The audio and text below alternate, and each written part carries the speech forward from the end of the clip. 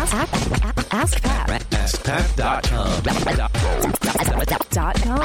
AskPat.com. Hey, what's up, everybody? Pat Flynn here, and welcome to episode 816 of Ask Pat. Thank you so much for joining me today. As always, I'm here to help you by answering your online business questions 5 days a week. We have a great question today from Teresa, but before we get to her question, I do want to take a moment to thank today's sponsor, which is FreshBooks. FreshBooks is an awesome company that's helping to serve over 3 million business owners with managing their business finances, including myself. So the income that's coming in, the expenses that we have, and also the invoicing that we do. So I've been doing some more coaching and consulting lately. I use FreshBooks to bill and to get paid. And it's really nice because within 30 seconds, I can send a very professional looking invoice and I can keep track of who opens it, who doesn't, and follow up if needed. So I highly recommend you check them out. And what's cool is you can check them out for free for 30 days if you go to freshbooks.com/askpat and just make sure you enter Ask Pat in the How Did You Hear About Us section. All right, now here's today's question from Teresa. Hi, Pat. My name is Teresa, and I just started a brand new podcast called Simply Toy Collecting, which is a show about pop vinyl collecting. My question for you is, what should be the main thing that I'm focused on now that I finally got my podcast started? Should it be building an audience, or should it be growing my website to get email subscribers? Right now, what I've been doing is focusing on showing my collection over on Instagram to build an audience there to get them over to my podcast.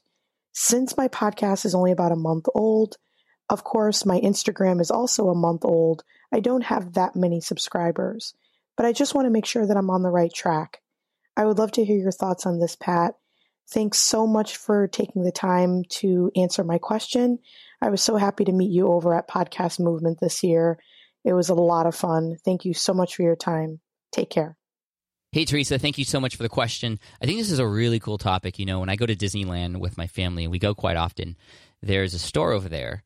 And in front of that store, which is called D Street, which you might know about, I always see people with these pop vinyls that look amazing. They have these treasure chests full of them, and people are sharing and trading and doing all these really fun things. So there's definitely absolutely an audience there, and it's so cool that you're serving them with this particular podcast. So what I would try and do is, even before we talk about sort of strategy and whatnot, just in your head, want to become the podcast for this. Like, you want to be the podcast that everybody talks about. You want to invite all the top pop vinyl people on the show to talk about their collections and, you know, some of the rare things they have and all those kinds of things. The people who make the pop vinyls, you know, people over at Disney, you know, any sort of cool stories that you can collect to go on top of these things. I mean, the podcast is a perfect platform for things like that. Even though this is a collectible and something you'd want to see, people who are going to listen to this show know about these things and would love to get the insider scoop and the behind the scenes and the background of all these things. I mean, it's super cool. So I'm very encouraged, and I think it's a great niche topic that you could become sort of the podcast for. Like, own that. You have the podcast on pop vinyls, and that's what I would kind of have as your motivation as you approach this. I think Instagram is also a great platform. You can cross promote all these things. Like, it doesn't necessarily have to be a linear funnel, if you will. It could be a cross promotion triangle sort of situation, if you will. And I like the idea of using Instagram to build your audience, because a lot of times people who are obsessed with these things, they're going to share things that they find interesting. You could also use Instagram to tease some of the content that you have coming out on the podcast and vice versa, and talk about certain, hey, check out on my Instagram page, you know, this week we're featuring the top sort of retro-looking ones, and, you know, we're going to talk about that with somebody who has a huge collection of them this week, but also check out on Instagram at this particular website. URL, you know, you could do a short link to your Instagram page, simpletoycollecting.com/Instagram or IG, even, to drive people to there. And then on Instagram, say, you know, for example, hey, the latest podcast episode came out. You can even have clips of it and really nice graphics to go along with that, and then drive people to a link to the particular podcast episode that you just came out with.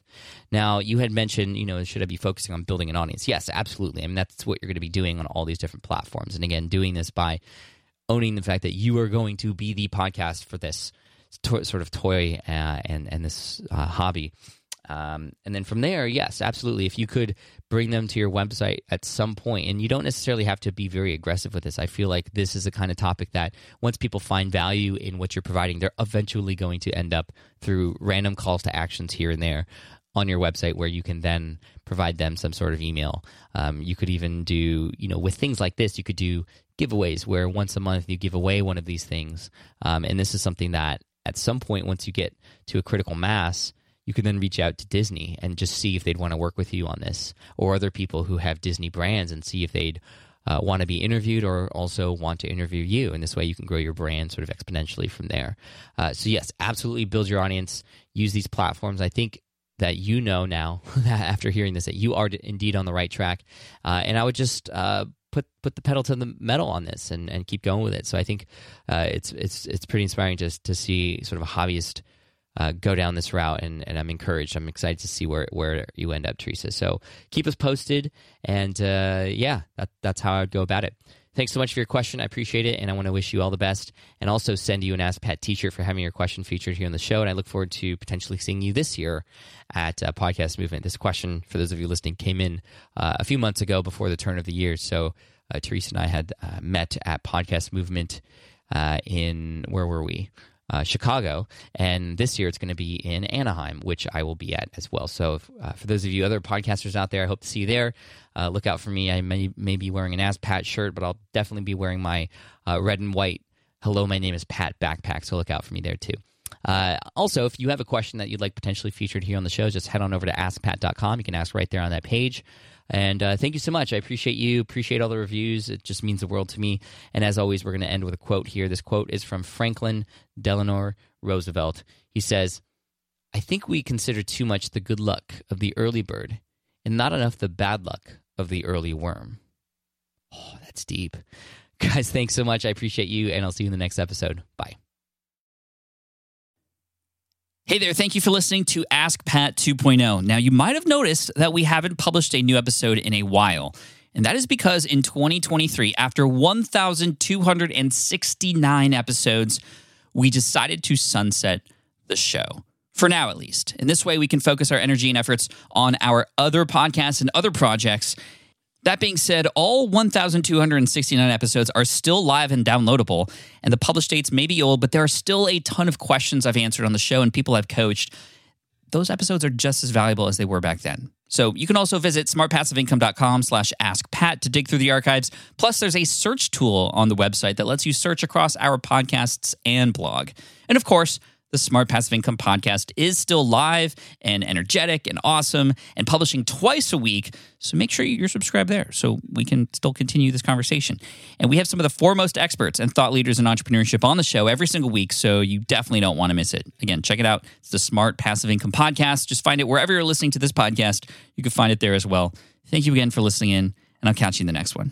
Cheers.